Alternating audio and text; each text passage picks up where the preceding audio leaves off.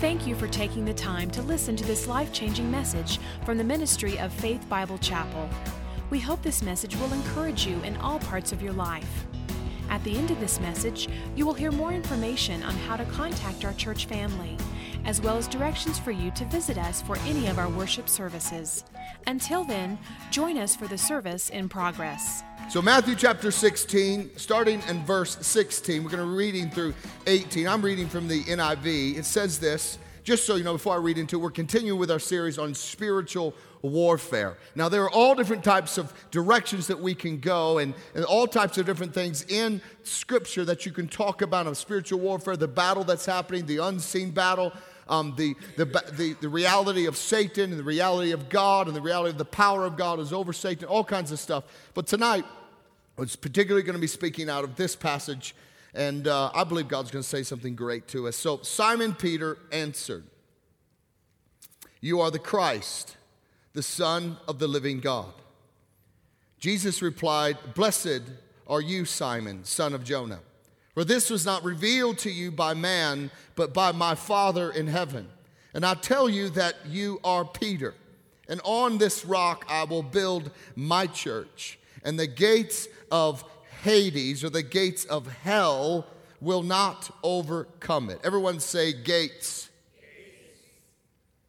It goes on verse 19. I'm just going to read it. "And I will give you the keys of the kingdom of heaven." Now, I don't believe it's behind us, but "I will give you the keys of the kingdom of heaven. Whatever you bind on earth will be bound in heaven. Whatever you loose on earth will be loosed in heaven." Now, there is a lot in this passage, and there's a lot of stuff going on here that we just will not have the time to look at tonight. And so I want to look at particularly at this area of gates, the gates of hell. What are gates? What do they mean? And when Jesus talks about gates here, and what I'll show you also in other areas of the Bible, I believe he's speaking about something that we see in Scripture often. It's the gates. It's the gates of hell. What did he mean by the gates of hell will not prevail? What does that mean? So I want to talk about gates tonight. Everyone say gates. In Scripture, gates speak of authority. It's actually what they speak of. And so the gates of hell actually was a picture of the demonic area of the spirit world. Now, let me explain this why it is. They were in Caesarea Philippi when this happened. They're walking along. Jesus tells his disciples, "Who do you say that I am?" And so they say, well, some say John the Baptist, some say Elijah. And he says, "No, who do you say that I am?" And Peter says, "Thou art the Christ," or the Messiah, the Son of the living God. Now, they were in Caesarea Philippi. I've had the great privilege of walking there. And it's this amazing area where they used to worship, worship pagan idols.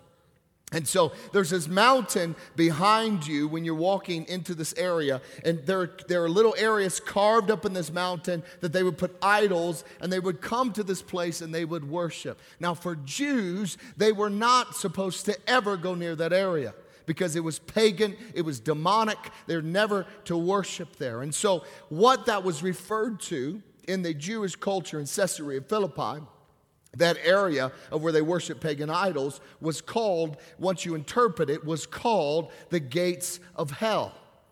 And so what Jesus was saying is this statement, Peter, that you just made, that I am the Christ, I am the Son of the living God. This statement that you're saying, he's meaning this, the gates of hell, meaning every false idol, every pagan idol, every demonic activity of worship will never prevail against the reality that I am the Christ, which is pretty cool to me. And so he was helping them explain, but gates represent a form and a realm of authority. And so, and what's interesting, this is the first place in Scripture that the church, the word church, is actually mentioned. And what's very interesting is that Jesus gives a function of the church, and he says the church is the function and the area of target of the church is the gates of hell. That's what he articulates here. So the church's function was to be against this particular area and to have authority to deal with it and to deal with these false religions, to deal with these demonic activities, that the reality of Jesus Christ would not be intimidated, would not be pushed back, would not suffer anything from this lousy stuff. Remember, Jesus, from this lousy stuff that's going on behind me. That's what Jesus is talking about. So he's infusing courage into these men that, listen, you're following the right guy, and it's going to be a blast over the next several years of your life. And so he begins to talk to them about this. But gates and doors are often used as an analogy in the Bible. Jesus said this. He said, I am the door. If you want to basically be in the sheepfold, you need to pass through the door. That's what Jesus said in the book of John. Revelations 3:20, he says this, behold, I stand at the door and knock. If any man will open, then I will come in and have fellowship with him. So this area of door means something. Gates are a point of access. Doors are a point of access. They are a place where authority can be exercised and a decision can be made. So gates signify the authority of a particular city. When you are, back in the day, a lot of times now they will give you, a mayor will give you the key to the city. But many, many years ago, they would give you a key to the city gate, because it means you are trusted, you are honored, you could come and go as you please. So it's important to talk about access points. I'm going to talk to you about access points and gates because, for one, we all have them. We all have access points. We all have gates that are happening, that we can control. And it's very interesting, actually, when you start looking into these areas of the Word of God, gates is where the elders of the city used to gather to make decisions. So if there was a problem going on in the city, they'd call a meeting, and guess where they would meet? They would meet at the city gate. And it's at the city gate that they would make a decision on what they're going to do, what direction they're going to go. And what's so cool, you can go to Israel now, and you can stand in some of these older cities, and the gates were almost like miniature palaces, where the gates would open, the gates would close. But they were meeting areas for the leaders of the city to make decisions about the life of the city. So if there was a conflict, you would go there to seek a decision. So the city gate was a place where decisions would be made. So anytime you see gate or door, there is something else going on there. God is saying something in His Word. And so gates are the means by which the enemy gains access to a particular area in our life. Gates are access points. And the nature of a gate, it's not permanently fixed, is it? It's not fixed. You don't set a gate. It's not called a gate if you can't open it or if you can't close it. It's called a wall. It's called a fence. But it's called a gate when it can be opened or it can be closed because there's an access there. You guys following what I'm saying? I'm kind of going a little slow so we can get this. So it has options. So what causes gates to open or to close? What causes gates to open or close? Anyone? Right.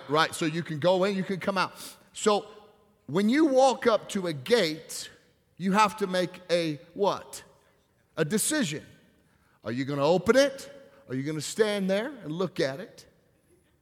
It's gates. So gates open and close through this thing called human decision. Human choice. Again, Jesus said in Revelation 3, I stand at the door and knock. If any man will what? Open, then I'll come in. He didn't say I'm going to kick it down. He didn't say it's already open. He didn't say I'm going to knock the fence down. It's a door. And if you open it, I will come in. Which means you have the option to keep it closed. So it's a human decision. Jesus is saying, I will come into your life if you make the decision to allow me into your life. So the access point also for the enemy is human decision. We can choose to open or we can choose to keep shut. There's much further teaching on this. There's offensive and there's defensive. Defensive says, you're not getting in here. I'm keeping this baby locked. Offensive is, I'm open this gate because I want to shove it into your face. That's what I want to do. And there's an offensive and a defensive. So it's important to understand, especially in spiritual warfare, that finding access points gives us a place to point our prayers to. Because if there's an access point, there has to be something that influences those access points. So here's the question. How much of the devil is allowed in Arvada? How much is allowed? And I guess the question or the answer would be exactly the amount that people have allowed him to be here. So how much is the devil allowed in our lives as followers of Jesus? As much as you've allowed him to be there. So you begin to think, what access points have I allowed the enemy to come into my life? And you can really begin to really look into your home. What do you allow into your home? What do you allow to entertain you? They're human decisions. What do I give myself to? What do I allow? And I'll get ahead of myself. I'll slow down a little bit. So, gate is a human choice. For an individual, it's what people allow. But here's the other side, because we're church folks. We believe in the church. We've invested in the church. We sow in the church. The church is the hope of the world. Jesus left us with his message. Come on, go into all the world and preach the gospel. It's the hope of the... But here's the other thing. There's a thing called spiritual authority and spiritual covering. So in your life, what is allowed in your life that gate is a human decision. But also, there is a corporate decision of your leaders. So if the pastor, which is not true, I won't say anything with Pastor George, but if you find out that, hey, Jason is carousing and running around and getting drunk, and you think, wait a minute, that makes us as a church vulnerable. Because he's one of the leaders of the church, or one of the elders are not living lives that are pure, and there is an access point in their life, which then, if they are overseeing the church, the function of the church, then that's an access point into the church's life. That's why, for one, it matters who you submit to. It matters what church you go to. There are lots of great churches out there, but it does matter. So, human decision. So I'm going to talk to you about gates and some practical things of gates. So 4 gates or four access points, and I'm going to talk tonight particularly about individuals, for us individuals. The first one are our thoughts or our mind. See, the devil loves to put thoughts in our mind. This is a massive part of our warfare because it all begins in the mind. Every action begins with a thought. There is never an action without us first thinking about it. Excuses there are that we can come up with that. I can do this because of that. We rationalize, then we make decision. But also, the enemy comes against us to our minds. He accuses me. He lies to me. And see, we can be saved, we can be delivered, we can be healed, but I want you to hear this for a moment. But if we think wrong, we will be ineffective on the earth. And so listen, if he can't keep you from being saved, he will keep you from having an impact by messing with our minds. So if we are only concerned about who has a demon and who doesn't have a demon, we're going to miss the major part of warfare, which is the mind. It's our thoughts. And if he can't keep us from being saved, he'll do his best to render us, again, totally ineffective. So we need to learn how to discern what the enemy is saying so we can refuse it and cast it down and replace it with God's thoughts. So, because everything, it's a gate. The thought is a gate. And so, not just our thoughts and minds. I'm just not talking about lustful thoughts, because that's what immediately everyone thinks, oh, lustful thoughts or those sexual thoughts. That's not really all that's going on. Let me talk to you. What about pride? What about an issue of pride, or I'm more spiritual than you are? Or I have a better spiritual heritage than you do. Listen, I heard this a lot and through Bible college. I think it's great that people have generations of pastors in their lineage. I think it's wonderful. I mean, that's something to be proud of in a good way, that's happening. But what about those who don't have that? Well, isn't Jesus good enough to have in my lineage that can give me the authority to do everything He's called me to be? Do I have to have my grandpappy's grandpappy who was a preacher in some field one day? Does that make me better? But I've seen it, that all of a sudden pride comes up. And they think, well, I actually have more access to God than you do because of who my great-great-grandpappy was. Or what about pride? Things that say Americans are better than the rest of the world. Can that be an access point where pride begins to come in? Or you see this one a lot in some churches or certain areas of Christianity, that my group is the only group that really has only real revelation. Pride comes in. Or my version of the Bible is the only real version of the Bible. Everything else is really bad. Or it'll deceive you if you read it. And all of a sudden, pride comes in. And again, what's the point of the enemy? The enemy is to render you ineffective on the earth. So if he can get you to think you're better than, you've got the corner on the market on revelation that really no one else, all of a sudden you isolate yourself. And there's this saying in church that says this, we for and no more.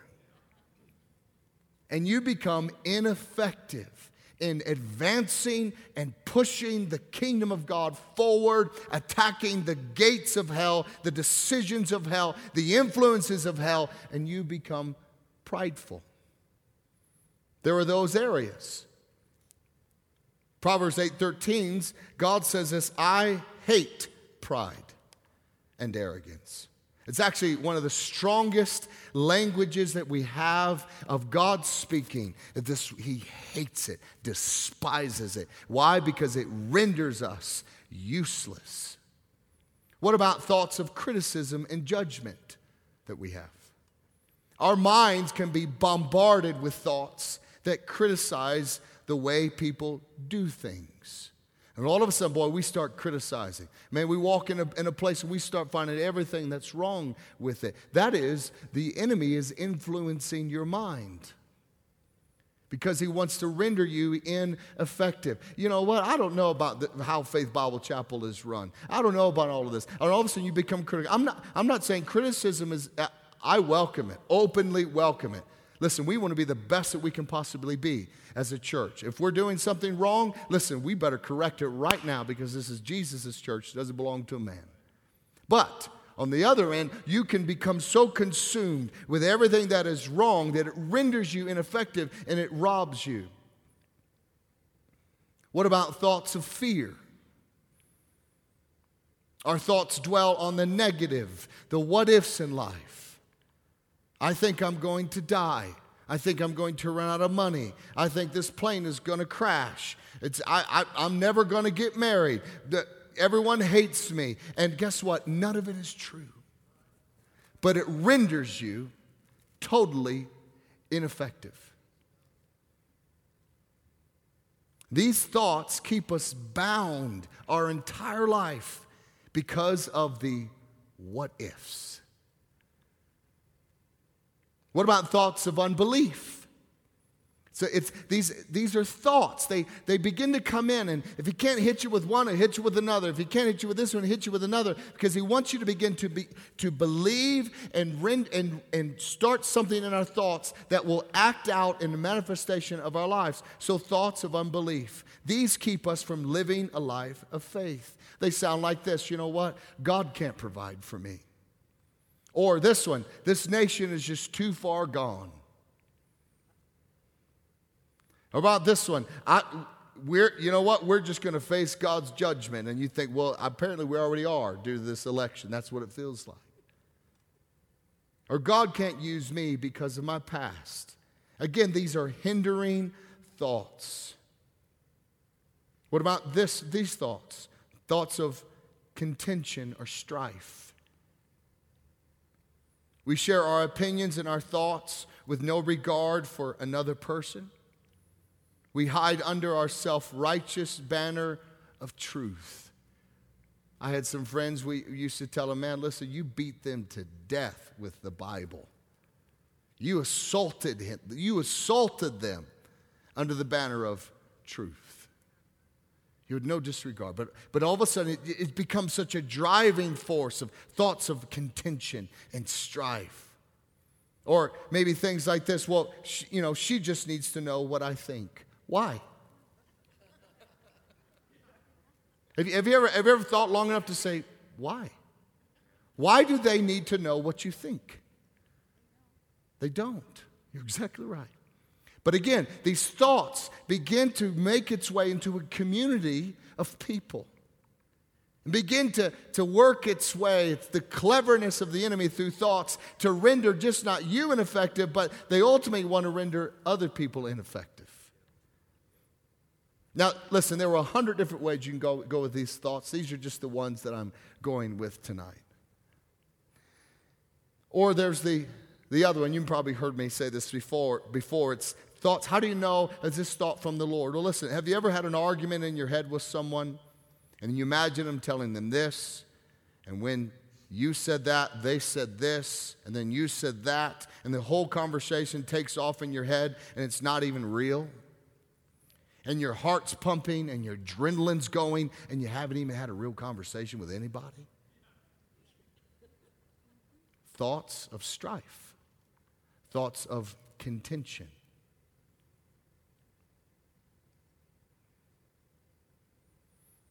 So, how about this? If maybe you haven't struggled with those, there are two things that will touch every Christian on the planet. And the reason why I really want to pull the covers off of these thoughts so we can realize, wait a minute, those are from the enemy. Those are thoughts, and thoughts are a gateway. They're an access point. What about these two things? Inferiority and condemnation. Every Christian on the planet at some point is going to deal with one of these two things. Feelings and thoughts of inferiority and feelings and thoughts of condemnation.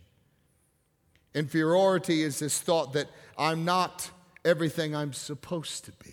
I'm always short. I'm never good enough.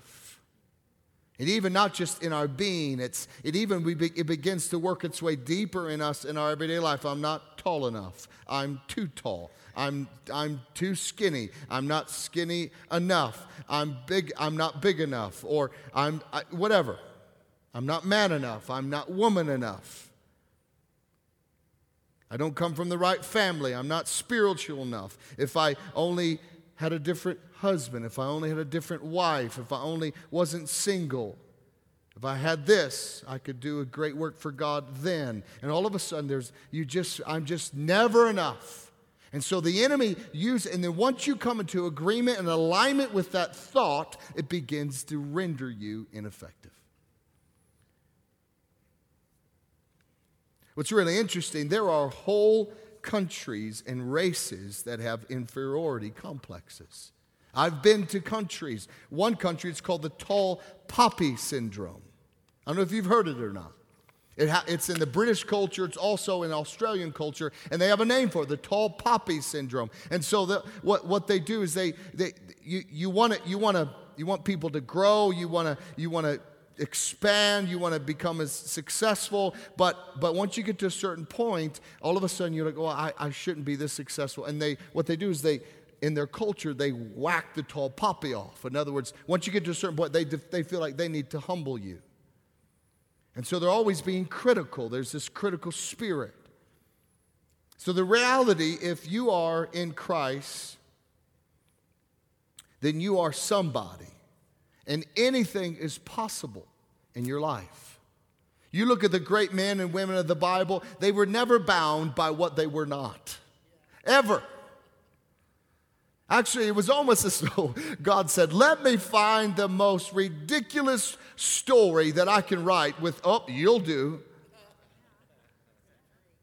That's what I think God put his hand on my life, because he thought, let me find the biggest knucklehead, the biggest person who in the yearbook, most likely to do nothing with their life. Yep, I'll use Jason. God does not evaluate what you have before he gives you a purpose. And he gives you a purpose, and then he equips you with everything that you need. So why would we start to ask ourselves, well, I don't know, before I could do this, before I could accomplish that, let me first look at my life and see if I have what it takes. God's like, well, what are you talking about? You were nothing without me, and I came to you and made you something. What makes you think I need what you have to do something now? I just need a willing heart. We were made in God's image. This is why we need to spend time in the Word. We need to be reading to find out who you actually are, not who you feel like you are. Because there are times that I don't feel like anybody. But when I read the Word, I begin to see God's plan for my life. I begin to read stories of a guy like Gideon or a stutterer like Moses. And I begin to read this David, who really, I don't think his daddy liked him at all. And Joseph, who God, his brothers wanted to kill him. I mean, he was just, imagine all the stuff that was going on in their heads. But God said, you'll do. Because they allow God to define their future, not anyone else, not their thoughts of who they are. So if the devil can keep you feeling inferior, then you will always be comparing yourself to somebody else. You'll always be hurt. You'll always feel down. You'll always feel like people are against you. Can I really go? Can I really do that? Can I really get involved? That's what the enemy wants to do. He wants to make you feel inferior. And you're always fighting, but you're never breaking through. The other thought that destroys believers is the thought of condemnation. This is the feeling that most Christians have in their lives.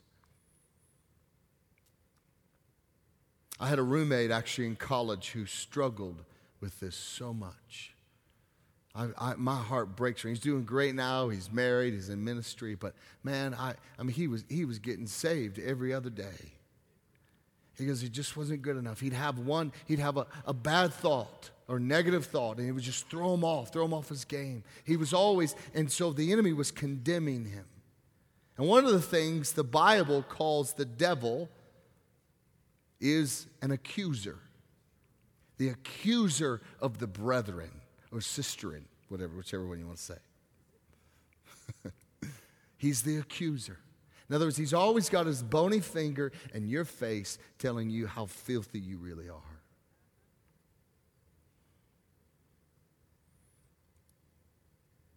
This is a real funny, I just thought of it. I had to work through some mental battles today.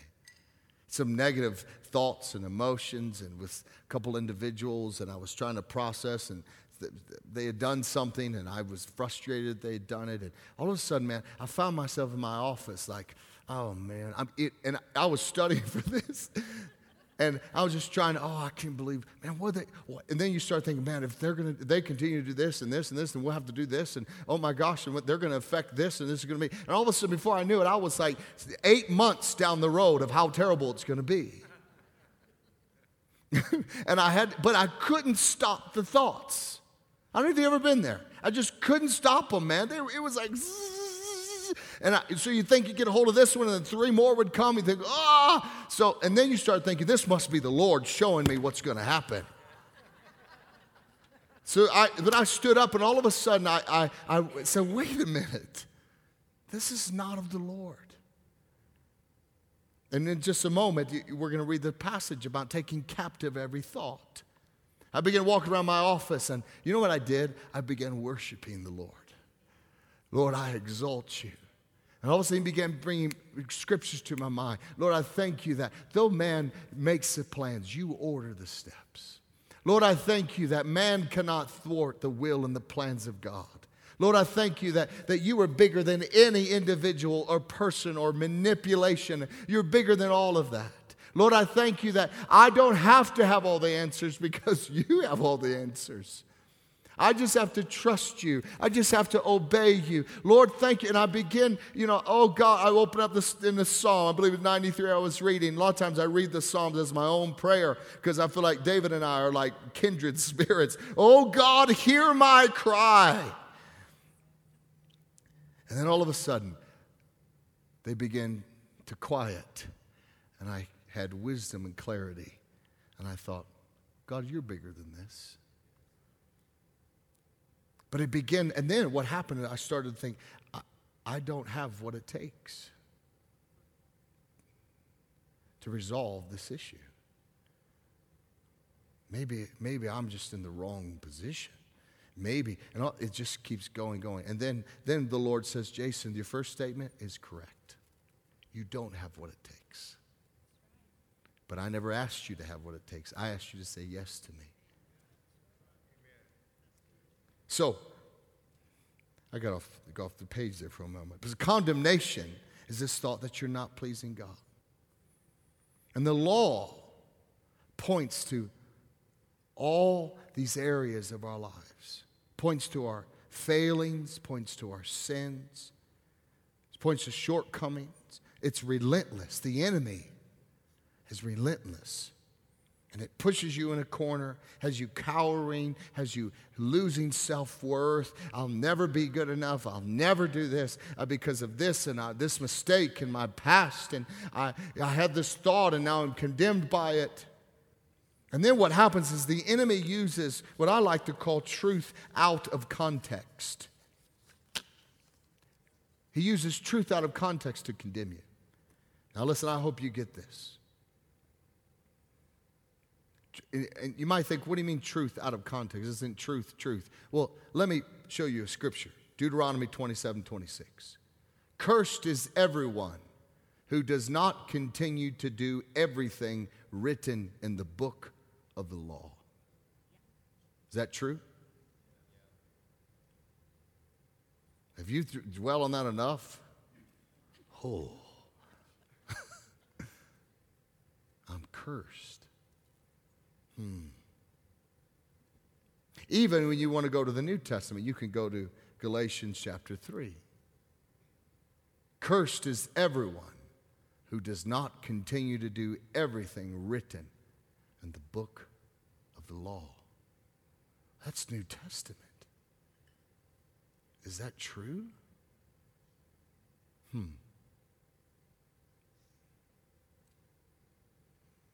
But if you keep reading, it goes on to say this. For all who rely on the works of the law are under a curse. It is written, cursed is everyone who does not continue to do everything written in the book of the law. But don't stop reading. Clearly no one who relies on the law is justified before God, because the righteous will live by faith. The law is not based on faith. On the contrary, it says, the person who does these things will live by them. Christ redeemed us from the curse of the law by becoming a curse for us. For it is written, cursed is everyone who hung on a pole or hung on a tree, meaning Jesus Christ. He redeemed us in order that the blessing given to Abraham might come to the Gentiles through Christ Jesus, so that by faith we might receive the promise of the Spirit. Amen. Come on, we should give the Lord a hand about that. But the enemy says, you're cursed. You failed. You sinned. But what happens is he highlights truth out of context. And you begin to think, I am a wretched man. I have no place. And you begin to be condemned. And it cripples you. How many here have failed? I think we've all failed. And Satan constantly reminds you of that failure, pointing us to that scripture. Cursed is everyone who who does not obey everything in the law. So how do we deal with condemnation? And I'll tell you how. We say, you're right. I've failed. But Christ redeemed me from my failure. I'm no longer under the curse. Jesus took the curse that you're trying to pin on my forehead. He took it, Satan. And I deserved. And he nailed it to the tree with him. As far as the east is from the west, so far has he removed my transgressions from me. We embrace accusation because it's true. But we praise Jesus for his work, and we let the work of Jesus trump the guiltiness of our lives. That's beautiful. You see, Jesus did not just cover up our sins. He washed them away by his own blood. I've said this statement before, and I say it and I pause because I like the shocking factor of it. God actually has not forgotten your sins. He has not. To forget something is an accidental behavior. If listen, my wife says, hey, did you pick this up? And I say, oh, I forgot. I accidentally forgot because God knows I did not want to forget again. It's accidental. God says in Hebrews 8:12, Isaiah 40-25, Jeremiah 31-34, he says this, I will remember their sins no more. In other words, I choose not to remember them. He didn't accidentally forget. He chose not to remember them. It was an act of his will to pardon you and to forgive you and to say, I choose not to remember you. So when you come to him, begin to rehearse your sins to him. Rehearse why you're cursed. Rehearse why you can't abide in him. He says, what are you talking about? I have chosen not to remember your sins. Now, our English language would say, well, then God forgot them. No, he didn't forget them. He just chose not to remember them. It was an act of his will. He does nothing accidentally. He does everything purposely. That makes our forgiveness even more beautiful because he himself who can forget. Listen, he's God. He looks at time in it like, I don't know what you want to call it. We see time this way. He sees time this way. He sees it all at once. Like, how does he forget? He doesn't forget, but he chooses to not remember some things. 1 John 1:9 says, if we confess our sins, he's faithful and just and forgive us of our sins, purify us from all unrighteousness. If that's not your experience, if you haven't experienced that freedom, here's your first step. You just repent. And if you have repented, then it is your experience, whether you feel it or not. No matter what your thoughts tell you, he is faithful and just to forgive you, and he has. So your experience does not hold more weight, or what you feel doesn't hold more weight on the reality that if you've repented, you are forgiven. But the enemy likes to put thoughts on our head that your feelings are actually more real than the work of the cross. But I've asked for repentance. I've asked God to forgive me. I've laid my life down at his feet, but I don't feel that. It doesn't matter what you feel. You are forgiven. Jesus became sin so that we might become the righteousness of God.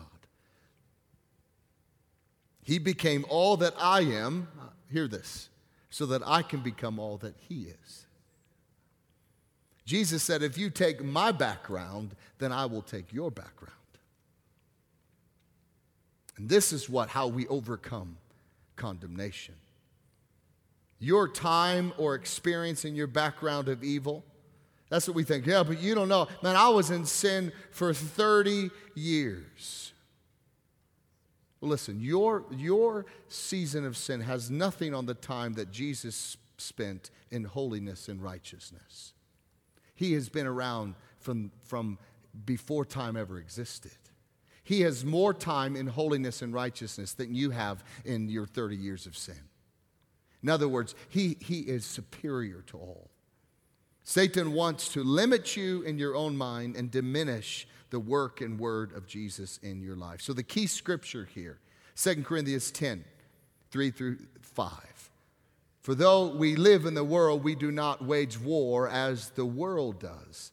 The weapons we fight with are not weapons of the world. On the contrary, they are divine power to demolish strongholds. It's funny how he goes from that straight to we demolish arguments and every pretension that sets itself up against the knowledge of God, and we take captive every thought to make it obedient to Christ. So you cannot fight in the spirit world with natural worldly thoughts. You just can't do it. You can't fight with thoughts of competition, thoughts of fear, thoughts of pride, thoughts of arrogance. We replace the lies with the truth of God's word. Truth, it's like a bouncer outside of a nightclub. Not that I've ever hung out in one, but some of you have, and it's part of your story and testimony. But truth is like a bouncer. If the thought is not truth, then remove it. Then bounce it out of there. Get it by the scrim of the back of the neck and just toss it outside. And say, no, you don't belong here. I'm not having you here. The word says this, you're not coming in here with that. It's kind of like security at the airport. It can't come in until it goes through the screening. You got to stand like this, put your hands up, go like this. It goes, zzz, zzz. Nope, sorry, you're out of here. You're not allowed to come in because you're not truth. The truth, the God's word is the screen. It's the TSA of our minds. Now, sorry, TSA, I don't want to compare TSA to the truth, but you know what I mean. So the question is this, do you have a right to be in my Christian mind? If the answer is no, start filtering them through truth. Secondly, we won't have time to finish this tonight, and I want to be honoring of your time. The second thing, or major gate, an access point in our lives, is our attitudes and negative emotions, our heart. Proverbs 4:23 says this, keep your heart carefully. Keep it. Guard it. In the Christian community, we're very heavy on sins of action. Boy, we can spot it a mile away. Yep, you did this, you did that. I saw you, this happened. But we seem to miss a lot of sins of attitude. We seem to excuse them a little bit, don't we?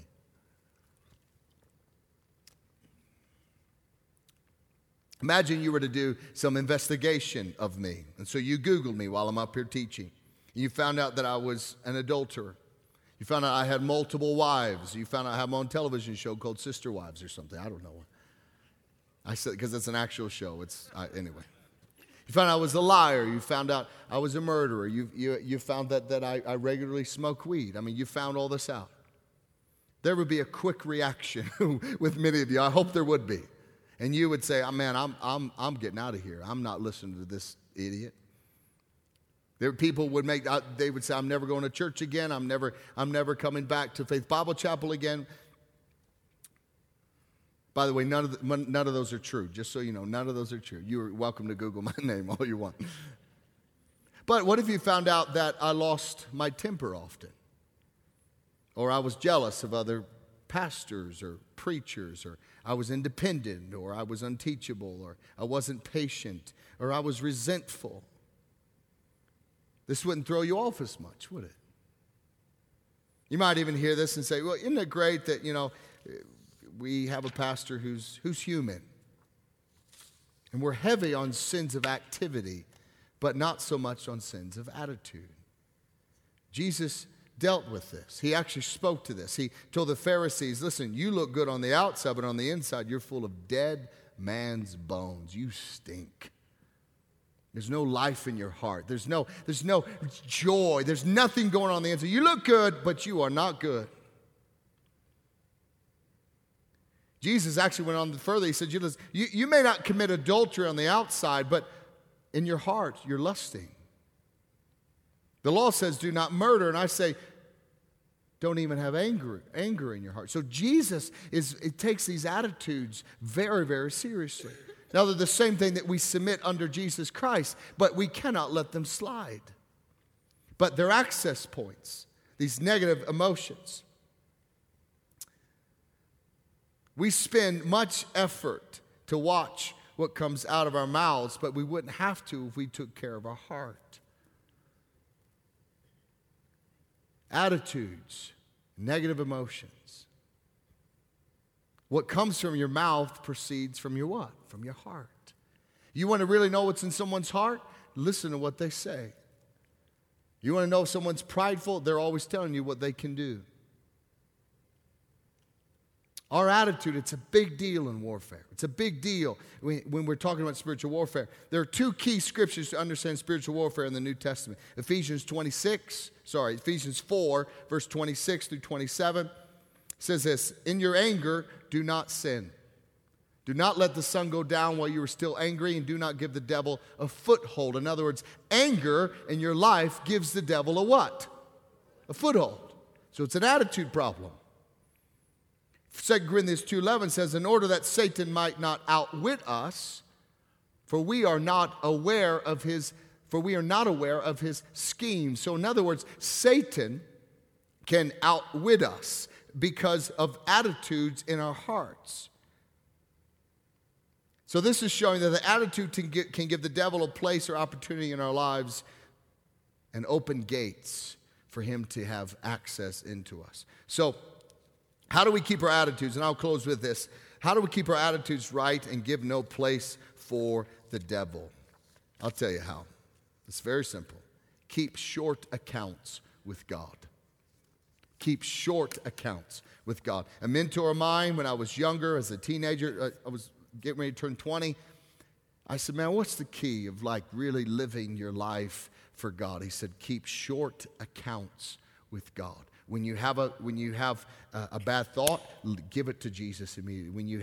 When you sin, give it to Jesus immediately. See, the Bible doesn't say we won't become angry. It doesn't say that. It says to deal with your anger. Keep short accounts. So don't let the sun go down on your wrath. What's he saying? Deal with your anger. Take care of it. You may become resentful. So how do you deal with it? You forgive.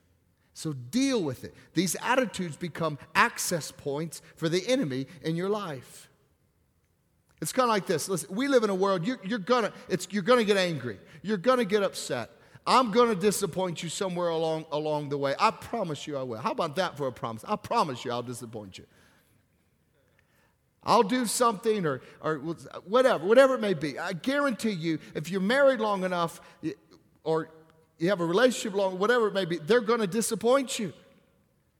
So you can't get through life without having these emotions and attitudes and frustrations or being angry. It's kind of like you can't keep your body from sweating. So you take a shower. You deal with it.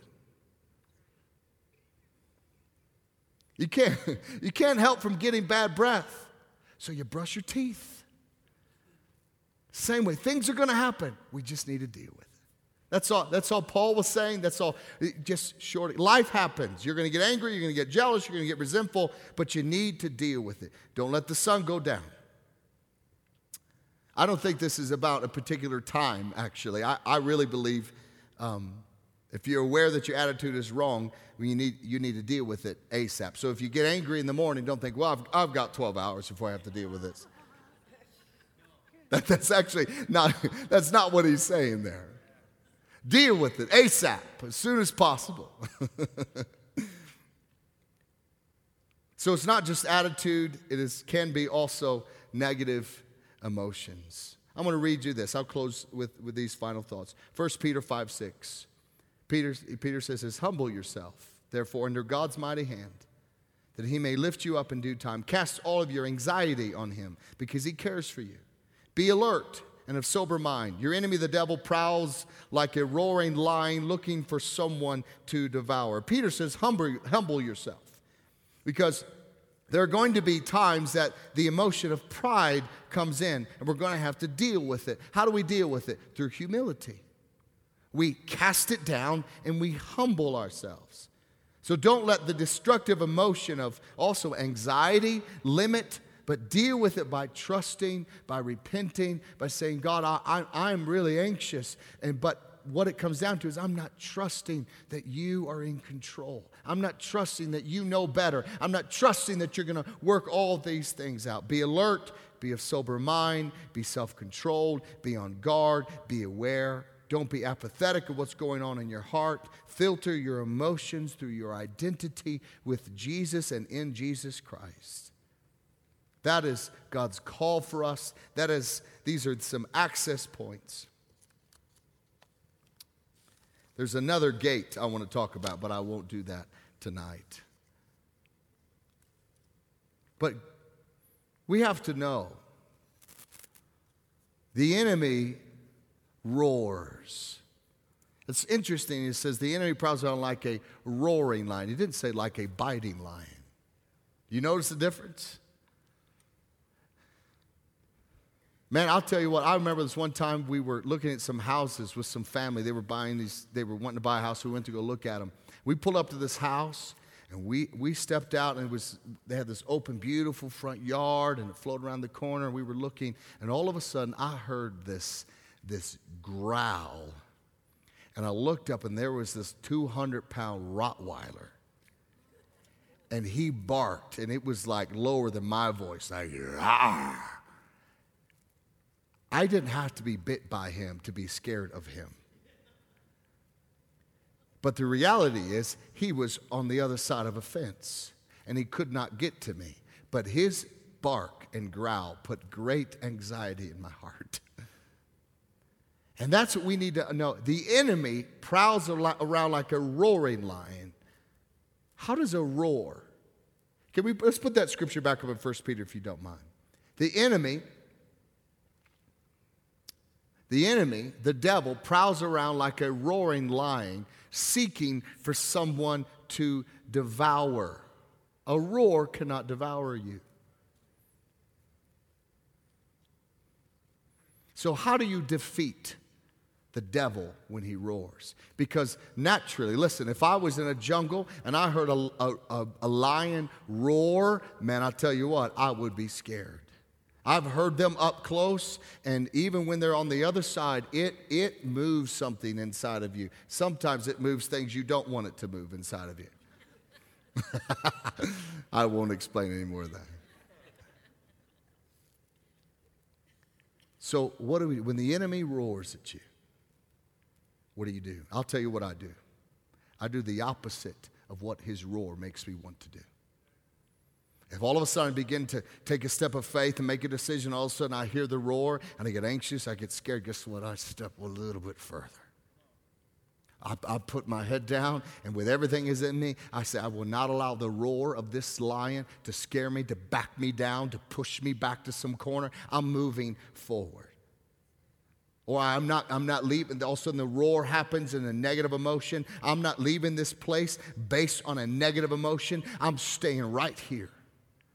I'm not going to find another church. I'm not going to find another whatever. I'm not going to, well, I'll just give up. I'm not going to just give up on that relationship. No, you know what? I'm going to do the opposite of what that roar tells me to do. I'm going to say, I'm going to move a little forward. Because I won't allow the roar of the lion to devour me and render me ineffective on this earth. I don't care what my emotions tell me to do. I'm not doing anything unless my Father tells me to do it. And peace and confidence and trust always follows the Father's roar. Always does. When the enemy roars, it wants to back you down. When the Father roars, it pulls you forward.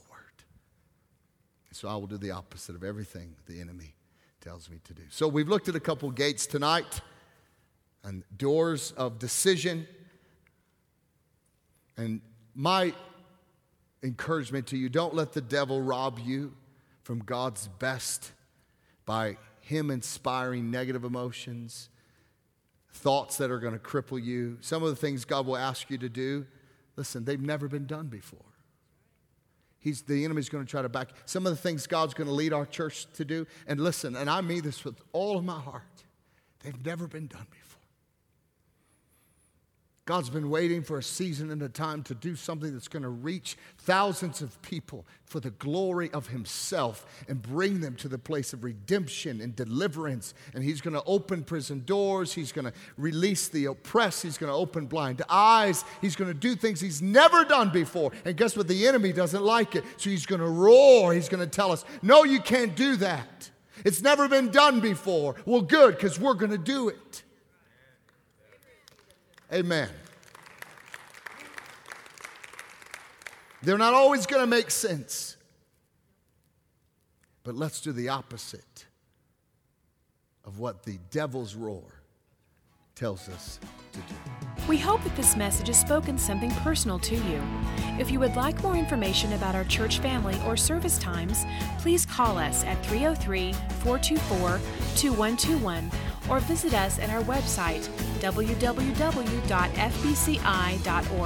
Faith Bible Chapel currently meets in our Family Worship Center, located on the corner of 62nd Avenue and Ward Road.